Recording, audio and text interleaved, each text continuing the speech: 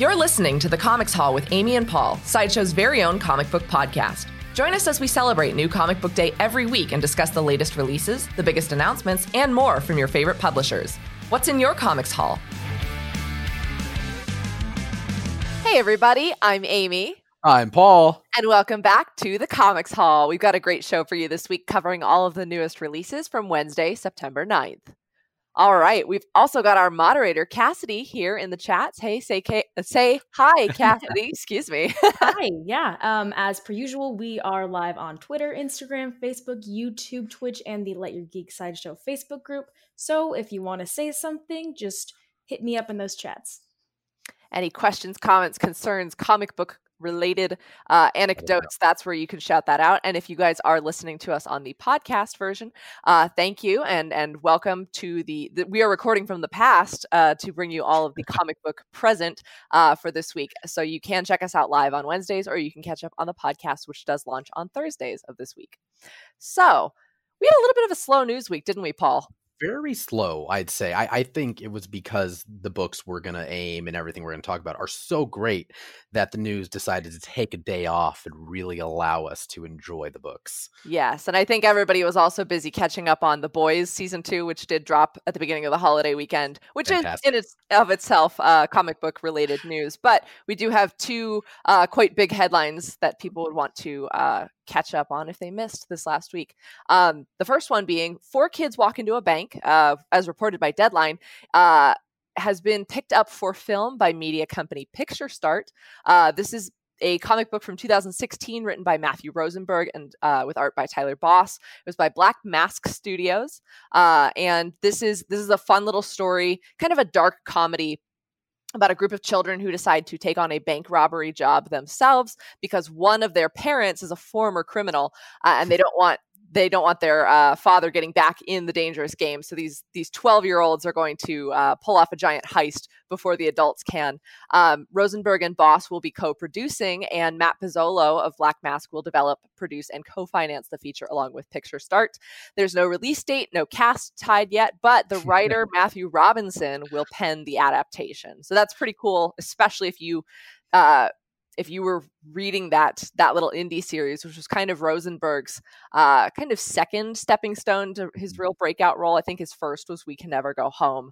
But 4 Kids Walk Into a Bank did have a lot of acclaim behind it. And now's a perfect time to catch up on it if you're looking forward to the film release. Oh, yeah. And when we have more news on that, we'll definitely let you all know if there end up being any more children walking into any more banks, anything. we'll let you all know.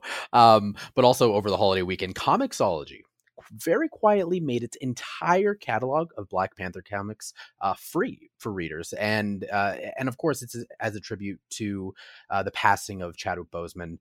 So at the time of recording this, so whether you were listening to this right now or on the podcast tomorrow, sometime in the future, as of Wednesday, right this second, they are still available, and a lot of them are for the single issues of run. So it's not the big omnibus, it's not some of the trade paperbacks, it is the single issues of those. Now, if you're looking for essential Black Panther titles, you should look for The Rise of the Black Panther comic by Evan Narcisse, which features the modern definitive origin story for the character, as well as Kirby, Ta-Nehisi Coates as well, Christopher Priest, Reginald Hudlin. And again, this is most likely, from what we've already seen, a very limited run, and so a limited time offer. So these comics aren't going to be free.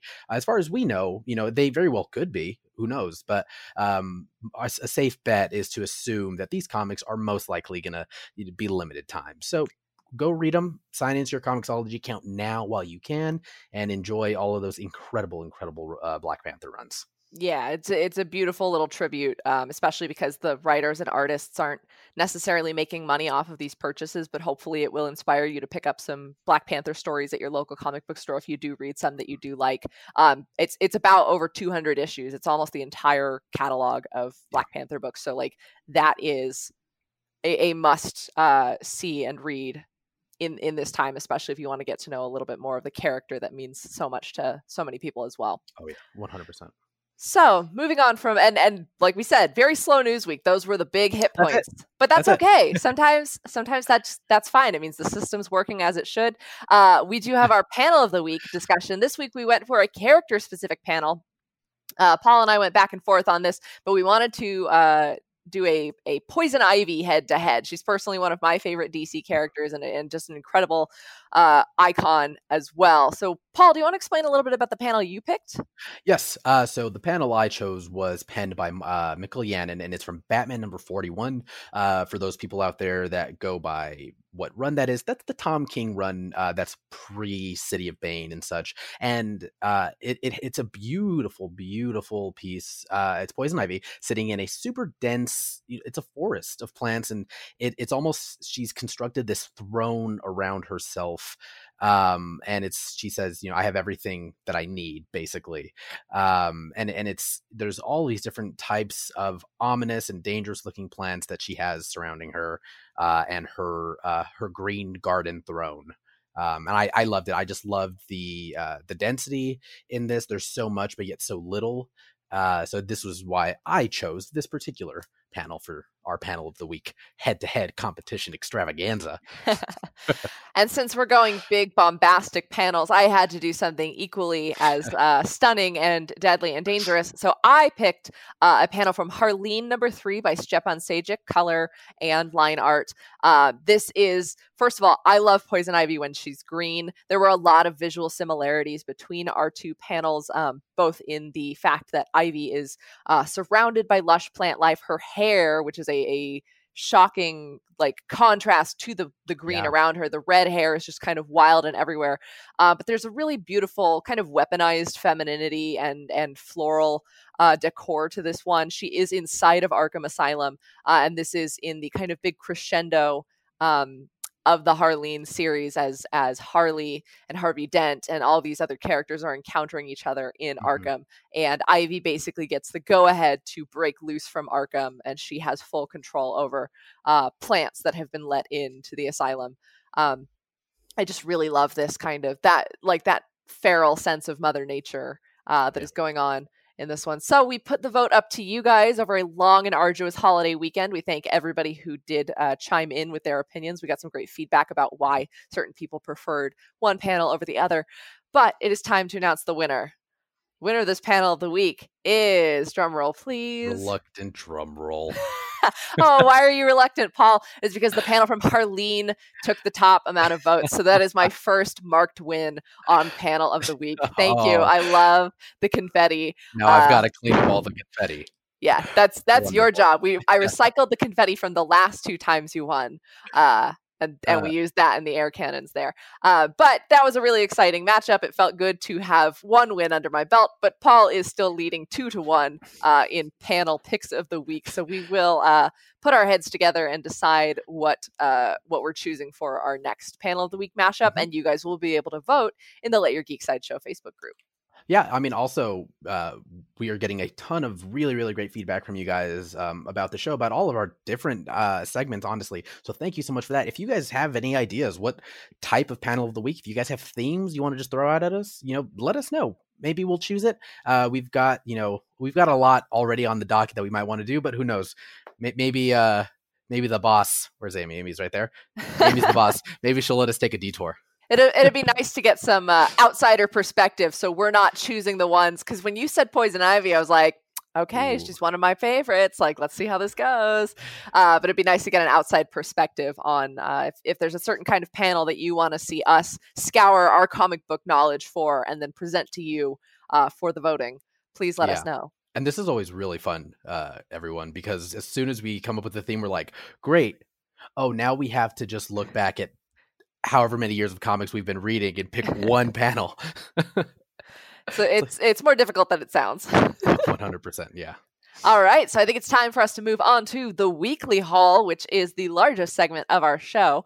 Yes. We've got some great stuff lined up for you guys today. We also have a new segment that will be popping up later inside of this. But without further ado, let's kind of get to the meat of the books that we chose to read this week. Paul, you want to start us off? I sure do. So this week we really we narrowed it down to 2 books each that we are going to AIM. Now AIM is our patented, exclusive, don't steal it, we'll sue you system. I don't know if we can even do that. But the A stands for accessibility. How easy is it to pick up and read? This is the book that we're talking about. Now, the I stands for interest. The I being, would you like this book? What is the general interest around this book in the comic book industry? And of course, the M stands for money, or what's the monetary investment that you are going to put into this book.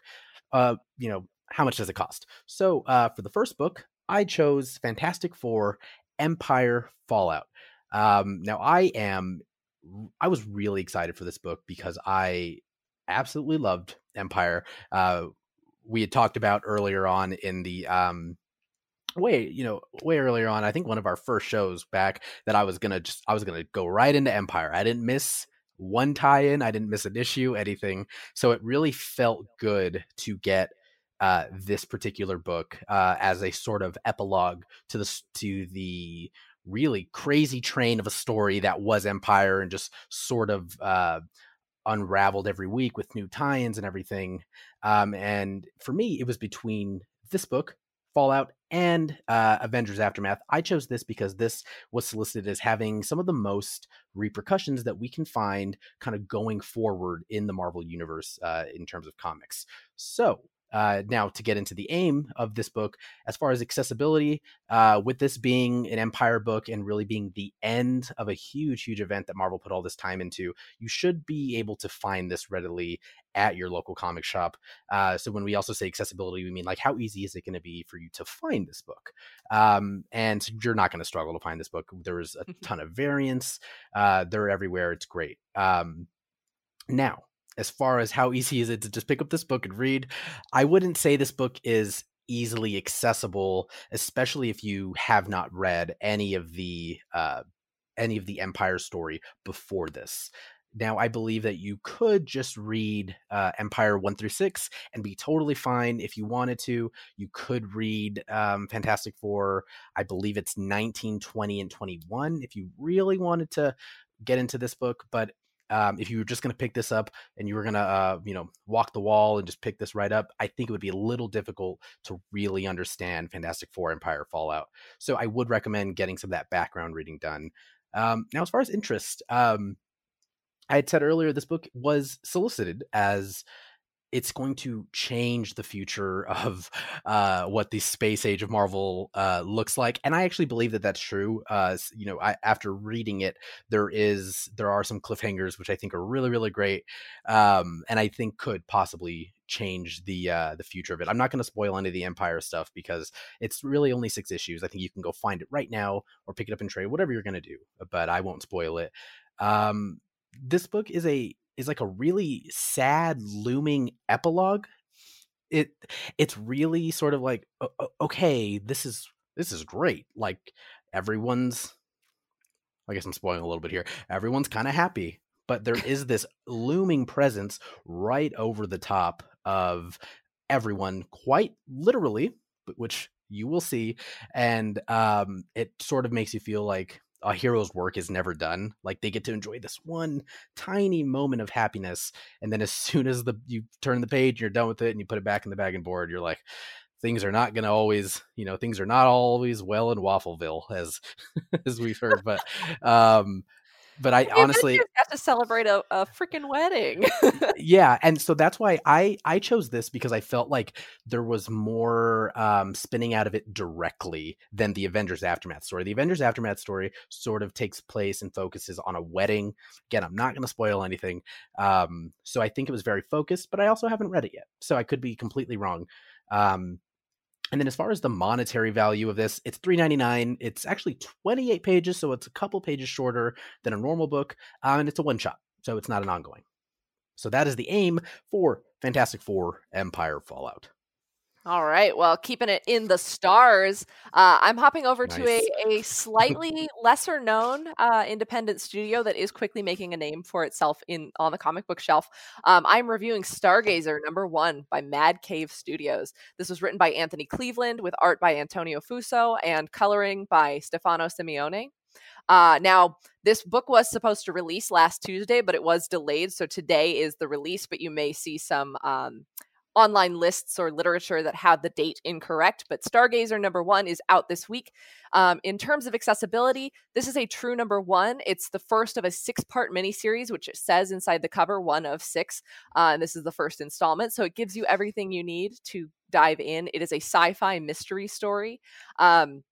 It is available on Comixology, and as Paul mentioned, how easily available is it at your local comic book store?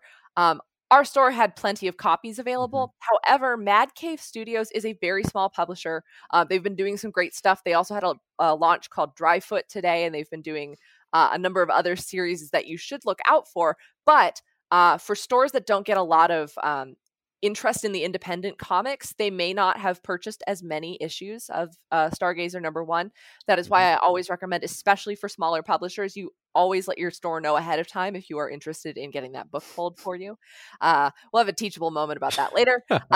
However, Mad Cave is definitely one to look out for. They recently held a talent search competition, which got a lot of traction on Twitter. They are known for other series like Over the Ropes and Show's End, which I actually quite enjoy. It was written by Anthony Cleveland. And they specialize in the fantasy, horror, and sci-fi genre stories. So you're not going to find as many slice of life or super big superhero comics from Mad Cave, but you're going to get a lot of specialized genre stories. So that being said, who would like this book? Firstly, I was struck by the similarity to both Stranger Things and Die. Die from Image Comics being the Kieran Gillen and Stephanie Hahn's Dungeons and Dragons story. This might be a book for you if you are interested in those titles. This is about a girl named Shay and her younger brother Kenny, as well as 2 of their friends who experience a traumatic event as children that they kind of really don't know what happened to them. However, Kenny is scarred by the incident and he is convinced that they were abducted by aliens. Everybody else around them believes that that is absolutely not true. And then the story jumps forward to their adulthood and the friends have drifted apart. Kenny is still irreparably fixated on the idea that they were abducted by aliens while everybody else thinks that's patently untrue. So it is an essential sci-fi story, very good mystery going on. And so it does have those elements of the, as Kieran Gillen calls Die, the goth Jumanji, where something happens to the children, something came to life, but they don't want to talk about it, or they don't believe that's what really happened. Again, the book ends on a kind of requisite cliffhanger, but it was not the cliffhanger I was expecting for the way that this story went. It was very polished in terms of a debut issue, really hits the ground running. I really liked it. It had really good pacing, and Fuso's artwork actually reminds me, this is kind of weird, reminds me of the best panels from books like Alias and Stumptown, and even Decorum. Kind of the line art isn't always closed. It's very inky and dark and has a lot of shadows on it. The coloring in this book is fantastic as well, between the kind of mundane situations and then those panels that are tinged with the memory of whatever happened to these children, being those very purple and maroon kind of space nebula hues. This is a $3.99 book for the M on AIM. It is an entry price for an entry issue, and it is a 6-issue limited series, so you know that you will be paying $3.99 for all 6 issues. So you can kind of calculate your rough investment cost if you are interested in getting this book. If you are interested in Stargazer, again, I implore you to let your store know as soon as possible so that they can put in the pre-orders and that Mad Cave will know to print enough copies for all the stores that are interested. I think this is a really strong debut, worth the wait and the slight delay. I really like Anthony Cleveland as a writer. He's kind of sneaking up on my radar here now with these books from Mad Cave, and I think that Mad Cave Studio, from what few series I've read from them, are really worth keeping an eye on. Nice. Yeah. And that's just a standard is $3.99? Yeah, $3.99. Nice. Yeah, I mean, that it looks beautiful. That's another book that me and Amy both picked up. But I mean, I feel like I've read it. You explained it so well. So, well, I hope I didn't explain everything to you, because it's well worth the read. Yeah, it looks absolutely beautiful. I'm really, really excited to get into that. But now I will be getting into the next book that I aimed, which is Dark Knight's Death Metal, The Trinity Crisis. I went like big events this week. Like huge. How many words are in that title? Like 12? 13. It was named, this title we joked last week, is named by Fallout Boy. This is just so long. Yeah, this is a great entry into the current Dark Knight's death metal event that's going on. This is actually written by Scott Snyder, art by Francis Manapul, colors by Ian Herring, and letters are by Tom Napolitano. Now, this is a really big, I would say, issue for the death metal event. And I really wanted to showcase this particular one because this felt completely necessary for the Dark Knight's death metal story that is being told right now in Scott Snyder. Like, this could have easily been Dark Knight's death metal number 4, I felt. Because there's so much that happens in here. This is definitely not a one shot that you want to miss. If you are really reading everything and you are following along and you've been invested in the metalverse, if you will. Now, as far as the aim of this book, the accessibility, again, anything right now that is Dark Knight's death metal, you can find at your local shop. I like to kind of gauge that, like, do you need to put in a pre-order for this? That's a really difficult question because you should always pre-order your books so everyone knows how much to order for everyone.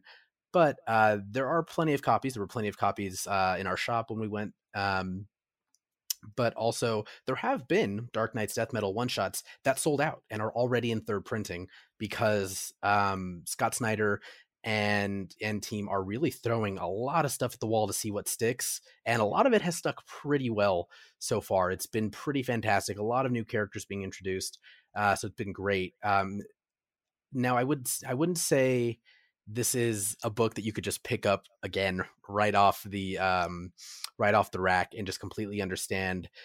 Even if honestly you are reading all of Dark Knight's death metal and you've been reading all of Scott Snyder's death metal stuff since 2016, this particular book is dependent on that you understand some of the crises that are happening, that have happened in the DC lore.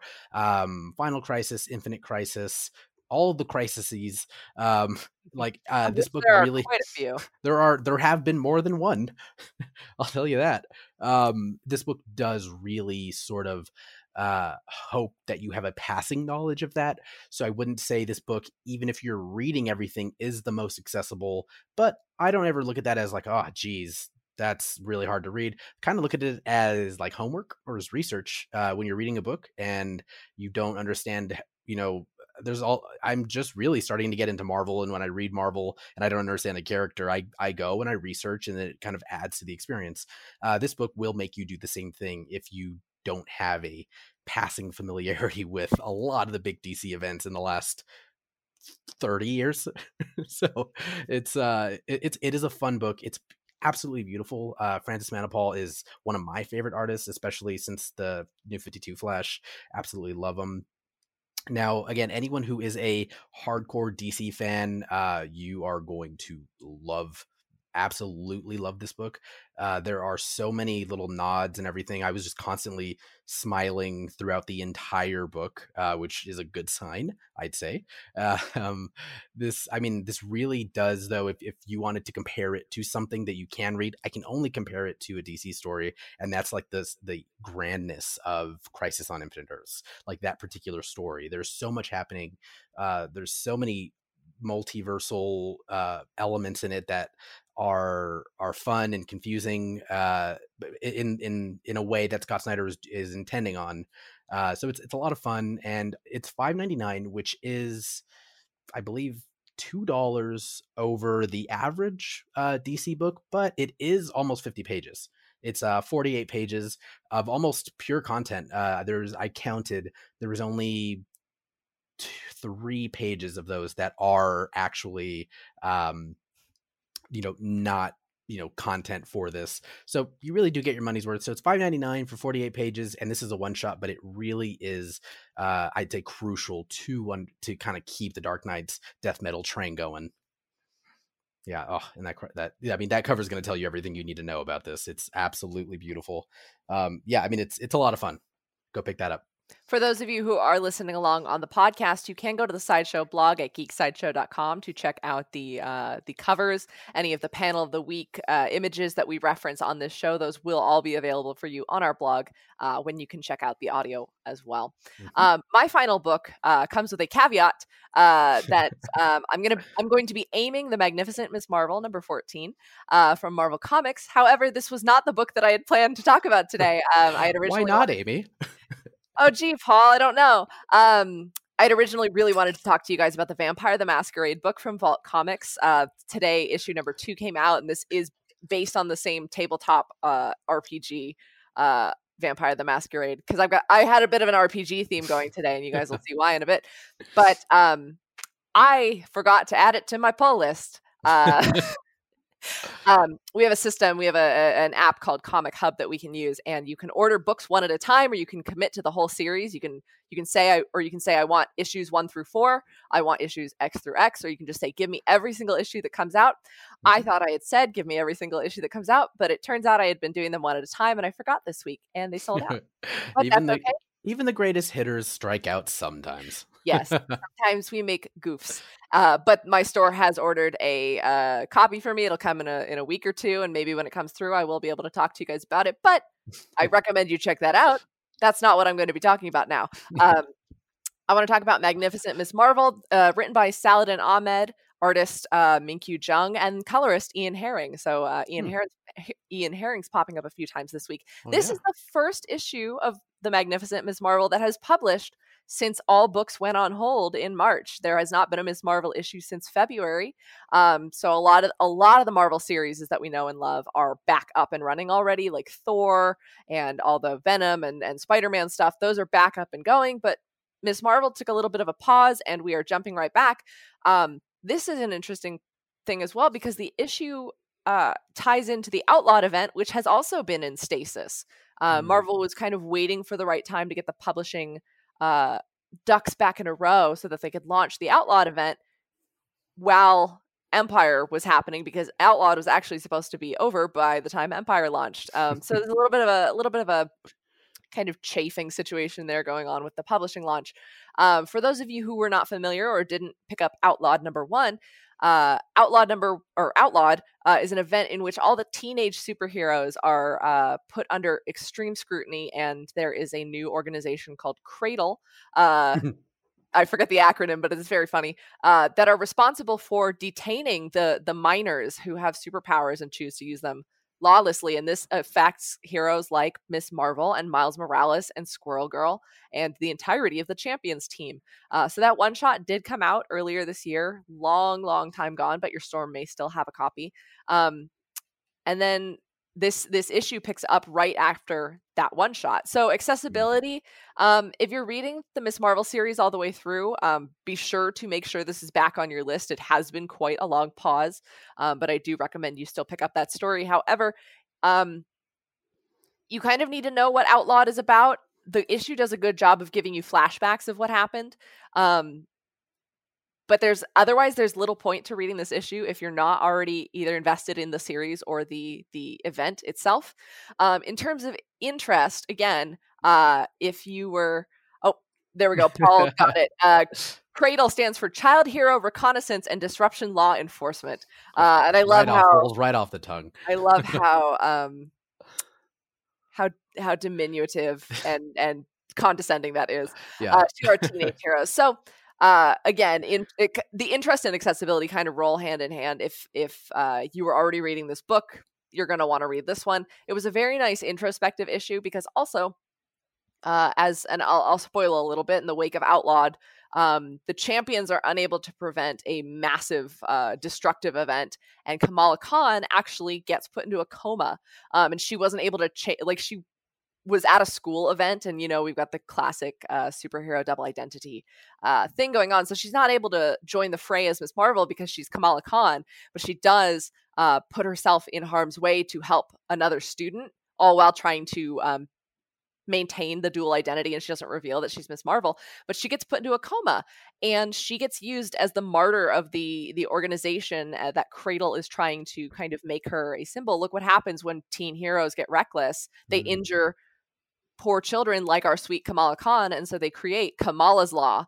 And that's what we see on the cover, which is a nice kind of poster advertising, protect our children, protect our future. Does your senator support Kamala's Law? This is an interesting issue where we see her comatose throughout the entire story as well. So it's not a typical action-packed issue, but it is a really nice introspection that does a good job of getting you back up to speed with where Miss Marvel is in her life and the relationship she has with different people who come to see her in the hospital. Price, it is a $3.99 issue, and it does advertise that there's a free digital bonus edition. However, a lot of these Marvel comics, the advertising didn't change between when they were supposed to be published and now, so you'll see old advertisements for conventions that are very, very canceled, as well as things that have already been announced, like teasing coming soon in April. However, I do believe these digital issues are still redeemable, despite the fact that Marvel closed their digital comics store. You still can go to marvel.com/redeem to add the digital comics to your library, which can be synced up with Comixology. The code is not supposed to expire until 2021 anyways, so I advise you to check all your Marvel issues, because with that $3.99 price, you do mostly get a free bonus copy with almost every Marvel comic, and that is really worth the price, because it's a nice way to upload your comics digitally and have a mobile resource if you want to access the Comixology app or your Marvel app on the go. Cassidy, I see a question coming through. Do you want to shout that out? Yeah. On Twitter, RealTarks9 just asked, "Is that a Stargazer background behind you, Amy?" Yes, that is. I will lean to the side here. You guys can see it. That is a crop of the first cover. You get those beautiful colors in there that I mentioned earlier, and that is the first cover for Stargazer. That will also be on our blog for those of you who are following along. Thanks, Chris. On the audio. Yes. And then thank you, Chris, for flashing the cover up again. So you guys can see it is the large portion of the cover there. I like to try to change my background thematically to kind of match and give you a sense of the artwork that we're talking about, also to hide the cleaning I haven't done behind me on the camera. But like I said, $3.99 for Miss Marvel, and that digital issue price, I think, is always a nice balance. We always try to explain to you the price of an issue and if it costs more or less, what may affect that. So Marvel books, $3.99, but you get a free digital bonus. So that's pretty cool. Yep, that's a great story. I completely forgot about the Outlawed event. I read Outlawed #1 and I loved it. And I thought it was so much fun. And then, everything stopped. And so is this the first story to, I put Amy on the spot here, everyone. This was not rehearsed. None of this is rehearsed. I wonder if this is the first, because I know there should be a Miles story. Yeah. Right. And then Champions, it should be coming out soon too. Yeah, because the issue ends with see more of Outlawed in Miss Marvel 15 and the Champions #1. So Champions #1 hasn't launched yet, I don't believe. But I think this is the first, because you just had the Fallout and Aftermath issues of Empire. I think they were waiting for the end of Empire, so as not to kind of confuse branding. This is a very Earth-centric event with the teenage superheroes, much smaller, kind of in the same vein as, I want to say, like the Avengers Pleasant Hill that came out a couple of years ago, where it's just a really singular, focused on one team. It doesn't break the cosmos or anything, but this is the teenage superheroes, and there's a lot of those running around in Marvel nowadays. So we want to check in with them. So I think you can expect more from Outlawed to be picking up steam again. So do check out that one-shot issue if you're interested at all in jumping into the event, because I think that it is a lot of fun. It's nice to have an event that's not going to devastate the entire landscape of the Marvel Universe, but it'll have some consequences for the characters that we know and love. Which isn't that why we're reading for the Fallout? For the Fallout. So we do have a new segment to introduce to our weekly haul. We want to introduce the Collector's Corner, because there are a couple of books this week tied to some really cool collectibles that if you just wanted to get some more of the story off the page and into your collection, then by golly, there's a resource for that. Oh, Amy, careful. We only get one by golly a show. So if you're choosing to use it on Collector's Corner, then all right. Everyone take note out there. For the debut of a new segment, I think that's worth it. Yeah, it was going to be used on Vampire the Masquerade, so you had it to bank. Thank you. So Collector's Corner, we were really, really excited because, at the end of the day, we are also collectors of not only comic books but all things that we can collect. And am I up first here, Amy? Am I? If you want to be, I didn't want to assume. You're like, I'm gonna go. I'm gonna just. Yeah, you're like, I'm checked out now. Yeah, you're just Talk thinking to about me, Vampire Paul. the Masquerade. So. Thanks. I did a small win today. I didn't have. I lost panel of the week. So. Okay. So I am going to be talking about the Ultraman Ultraverse, which is not something that I was incredibly familiar with. I knew it in passing because it's something that sort of lives in pop culture along the lines of like Godzilla for me. And there are a lot of ties from Ultraman to Godzilla and vice versa. But Ultraman wasn't something that I'd spent a incredible amount of time on until now. And this particular photo we're seeing here is the cover for Marvel's new The Rise of Ultraman series. This is the number 1 of 5. And this is written by Kyle Higgins and Matt Groom. The artist is Michael Cho and Guruhiru. The colors are Espen Grutiern. I really hope I didn't offend anyone out there by pronouncing all of those wrong, but some of those names really did trip me up this week. But I really loved this particular book, and I was trying when we were going over Collector's Corner. Instinctively, the first thing I wanted to really tie it to is the 306 scale Ultraman series that we have in there. Thank you, Chris. I mean, this is an incredible piece. Now, the reason that these do correlate is because right now there seems to be a huge resurgence and a boom and a love for Ultraman and the Ultraverse. Not that it didn't exist, but there really seems to be a huge push now for it. This particular suit is from the Netflix anime Ultraman. Now, what's really interesting is I watched some of the anime and it was super interesting just to be dropped into a world that really not only completely celebrates its lore, but continues to just build upon it. I mean, we have a new comic that is being written by Marvel and some serious heavy hitters in the art, in as far as writing and artists go. So I love that Ultraman and the Ultraverse continues to sort of build upon this lore. I mean, they've been around, I believe, since 1961. Now, this comic and the Netflix show, they sort of play. They really sort of play off the Ultraman 1966 serial, and I believe it was a very short compiled manga that we got back in 1966. So it's really interesting to see that they kind of skipped over a couple decades of Ultraman, and I think it really is to sort of just keep things compiled and really sort of streamline the continuity, which we understand. If you read comics, you understand people streamlining continuity and saying like, this was all great, but we really want to focus and sort of hit the ground running at this point.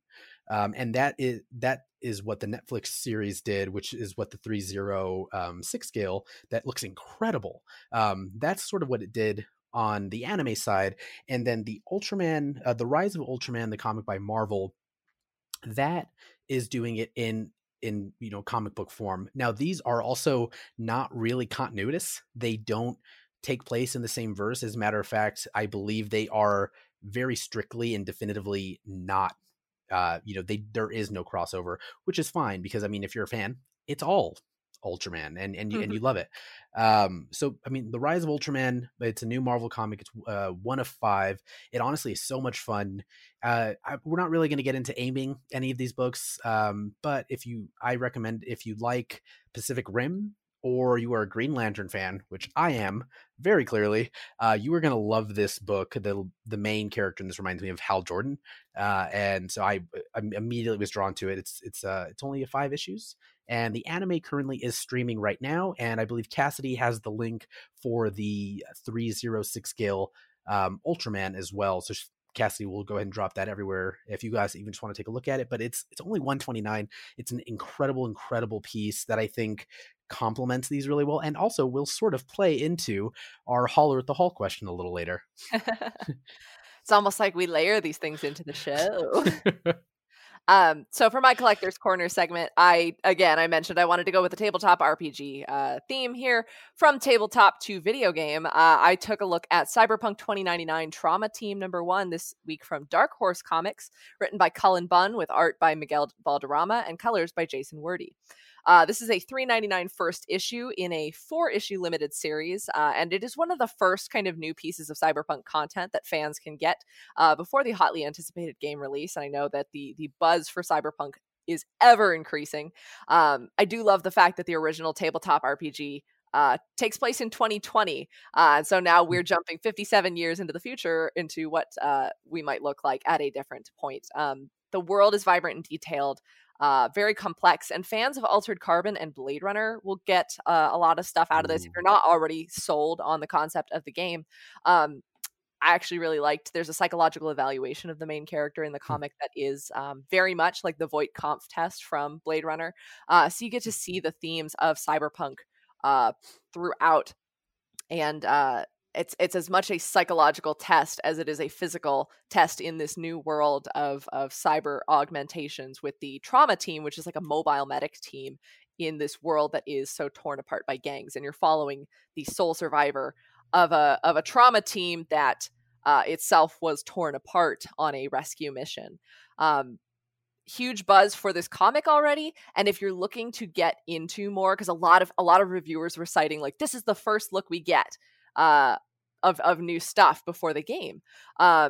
So for those of you who are looking to dive into Night City, Dark Horse has also published a hardcover deluxe art book that is available through Sideshow called The World of Cyberpunk 2077. This is a 192 hardcover page book, 192 page. Oh my goodness, I said that out of order. 192 page hardcover book that comes with a lot of fun additional pieces if you really like kind of truly diving into the world with different pieces of memorabilia and flair. It goes into the environment and the world of cyberpunk. You can see in the gallery image provided, and we will share on the blog, there is an exclusive cover to the hardcover book that has the map of Night City, and you can see all of the kind of streets and pathways through the city. It comes with 4 postcards that depict different vehicles from different parts of the city, a Johnny Silverhand memorial poster, a slipcase that is really cool because it comes apart in like very different shapes that you would, it's not just a slip cover, but it has like different hard edges and shapes like you'd expect in a cyberpunk world. Oh yeah, that's awesome. Yeah, and then there's a couple of sets of temporary tattoos so you can align yourself with one of the numerous gangs. Now, the comic book this week isn't necessarily about the gangs, but it is about the people and the medics who have to deal with the warfare of the gangs. But all of this is just building that anticipation for this game that I believe, based on the number of the timing delays and release changes it has had, I think they're really pushing to make a fabulous product. But Dark Horse is the company to look for to check out all of that CD Projekt Red publishing. And Cassidy does have the link to that book that is available on Sideshow. It is $99.99. You can spend your reward points on that if you do have that. And then otherwise, you can pick up the Trauma Team #1 from Dark Horse Comics today or local store. And again, it is a 4-issue miniseries. Definitely a must read if you are getting hyped for the game. And it is a quick dip into the world of Night City with that. And I found it to be a very solid issue. I'm a sucker for all things cyberpunk, and it does actually nicely bridge the gap between what I would believe would be the original tabletop RPG and how it translates into the video game world.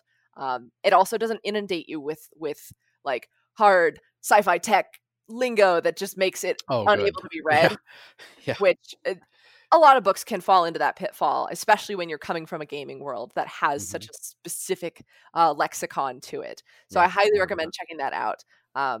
And yeah, I mean, it's so cool to see tabletop RPGs like this and Vampire the Masquerade and even Dungeons and Dragons getting their own comic book adaptations because it's just another storytelling format that you can dive into.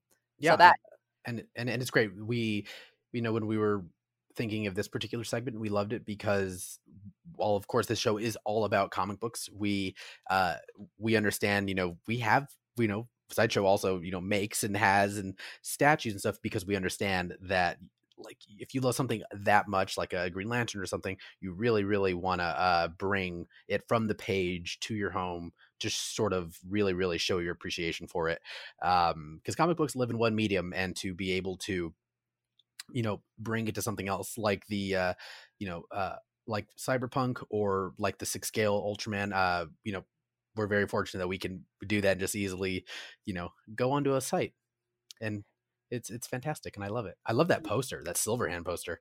Yeah, it's nice because these comic books the stories that are told in these comic books exist in many realms, and bringing those into your home is an important part of the multimedia experience of reading a comic, I believe.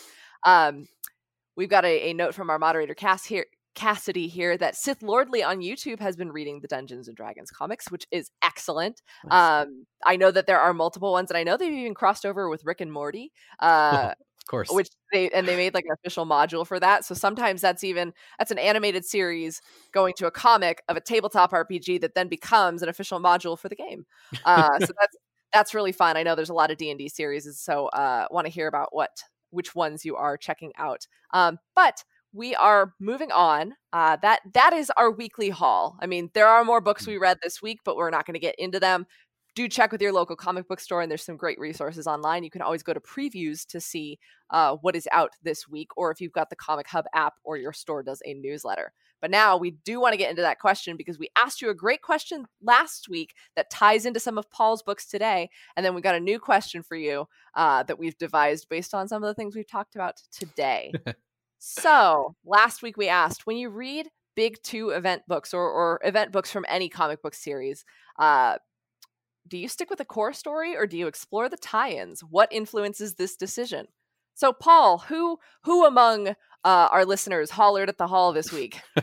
Yeah, guys, we had so many great responses in the Let Your Geek Side Show Facebook group. Thank you guys so much for responding there. We had a ton of them. We really, because we had to narrow it down. We've got 3 here. So the first is, I think, one that me and Amy can really relate to, is Andrew Wershborn. He said, "I'm a sucker, and I read all the tie-ins. With 2015 Secret Wars, I read all the books and found a few I really liked that I wouldn't have touched otherwise." Now it's no, Amy loves Secret Wars. I think it's safe to say this is your favorite event, right? Yeah, you know what? I think War of the Realms, just because of the nostalgia factor and how much Jason Aaron built up to it. But I think in terms of execution and surprising me with what I thought was going to work and what didn't, Secret Wars is like, it changed my entire understanding of reading Marvel comics. And there's still stuff that comes up that's like, that's from Secret Wars. That's from Secret Wars. Like, that was a definitive event that stuck the landing. Yeah, and I have a short box that is almost full. Andrew, we'll talk after this because I'm almost there. I've almost got all the tie-ins and all of the issues and the core story, some variants and stuff. It's a lot of books. It literally almost fills up a short box. That's insane, though, because Marvel canceled. For those of you who didn't read Secret Wars, because like a lot of these other events, like I read every single issue and tie-in for War of the Realms, and it gave me event fatigue, and I don't think I will ever be able to do that for another event again, but it was worth it. Secret Wars, Marvel canceled their entire publishing line and was like, only what we are publishing for Secret Wars is what exists at Marvel Comics right now. And every issue, every story became a 5-issue miniseries. Yeah. And then there was the 9-issue like mega series that actually my favorite thing is that it's 1 of 8, 2 of 8, 3 of 8. You get to number 7, and then it's 7 of 9, 8 of 9, 9 of 9, because they realized they didn't have enough issues to tell the full story. Yep. I could never have done that. They canceled the entire publishing run, and that was all that Marvel had at the time. I mean, so that's maybe why people read all those issues. Yeah, I mean, it's so much. And we actually have, Amy, if you want to read the next one, this is an interesting take on Secret Wars, I'd say. Yes. Kelsey Lynn Clary in the Facebook group said, "It depends on how interested I am in the event, but I usually start off trying to read at least everything. Sometimes I read everything the whole way through. Sometimes I drop things over the course of the event. I often find that I tend to like the tie-ins more over than the main event, though. With the most recent Secret Wars, I dropped the core series, and I read most of the tie-ins." That is like That's bold. Yeah, her and Andrew are the yin and yang of this Holler at the Hall question. It's fantastic. Yeah, that is very bold. I mean, that is, I don't know if I could do that. So, Kelsey, I have so much respect for you, because my brain, my collector mentality would say, like, I need to at least get 1 through 8 and then 7 through 9 and how Secret Wars did. But yeah, that's interesting. I don't know if I've heard that take before. But I'm also a firm believer in, if you're not enjoying a book, if it's not serving you anymore, drop off when you can. Make sure if you're going to do it, and you, like, if you didn't already pay for all the books ahead of time, like, fulfill your obligation to the store as best you can, or give them as much notice so they don't get stuck with the last 2 issues of a series that it's really hard to sell. But if it's not doing it for you, there's no one's going to come to your house and make you read the book if you don't want to. Yeah. And we are running a little bit low on time, so I think we're just going to jump right to the next Holler at the Hall question. Yes. This is a good one. So, do you display your comic books alongside collectibles? If so, let's see them. You guys can send us pictures. You can really find us anywhere at the Comics Hall. It's Twitter, Facebook.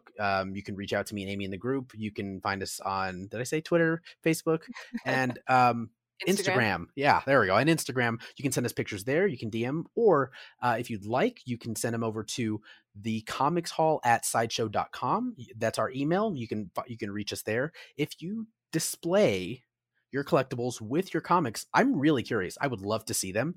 Like, maybe next we'll save some stories for next week as to, like, what I'm currently working on with some of my displays. But yes. But yeah, that is our next question for Holler at the Hall. So we will post that in the Let Your Geek Sideshow Facebook group as well. But again, you can find us at the Comics Hall.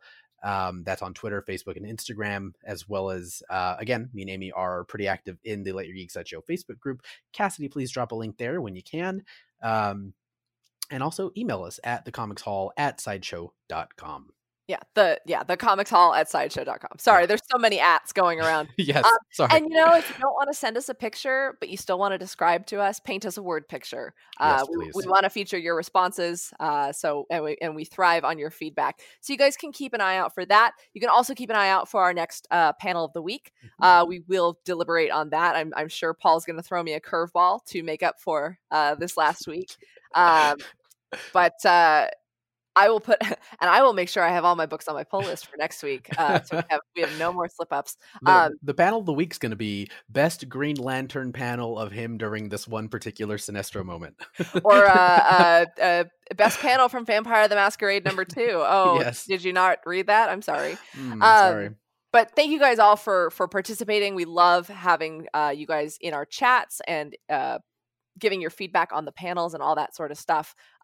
If you are listening on the podcast, again, you can go to geeksideshow.com to check out the blog for all of the images and links featured in our show. Otherwise, you can join us every Wednesday at 4 p.m. Pacific on Sideshow's official social media channels, wherever we are streaming live. And you can listen to the podcast on all your favorite platforms, including Apple and Spotify.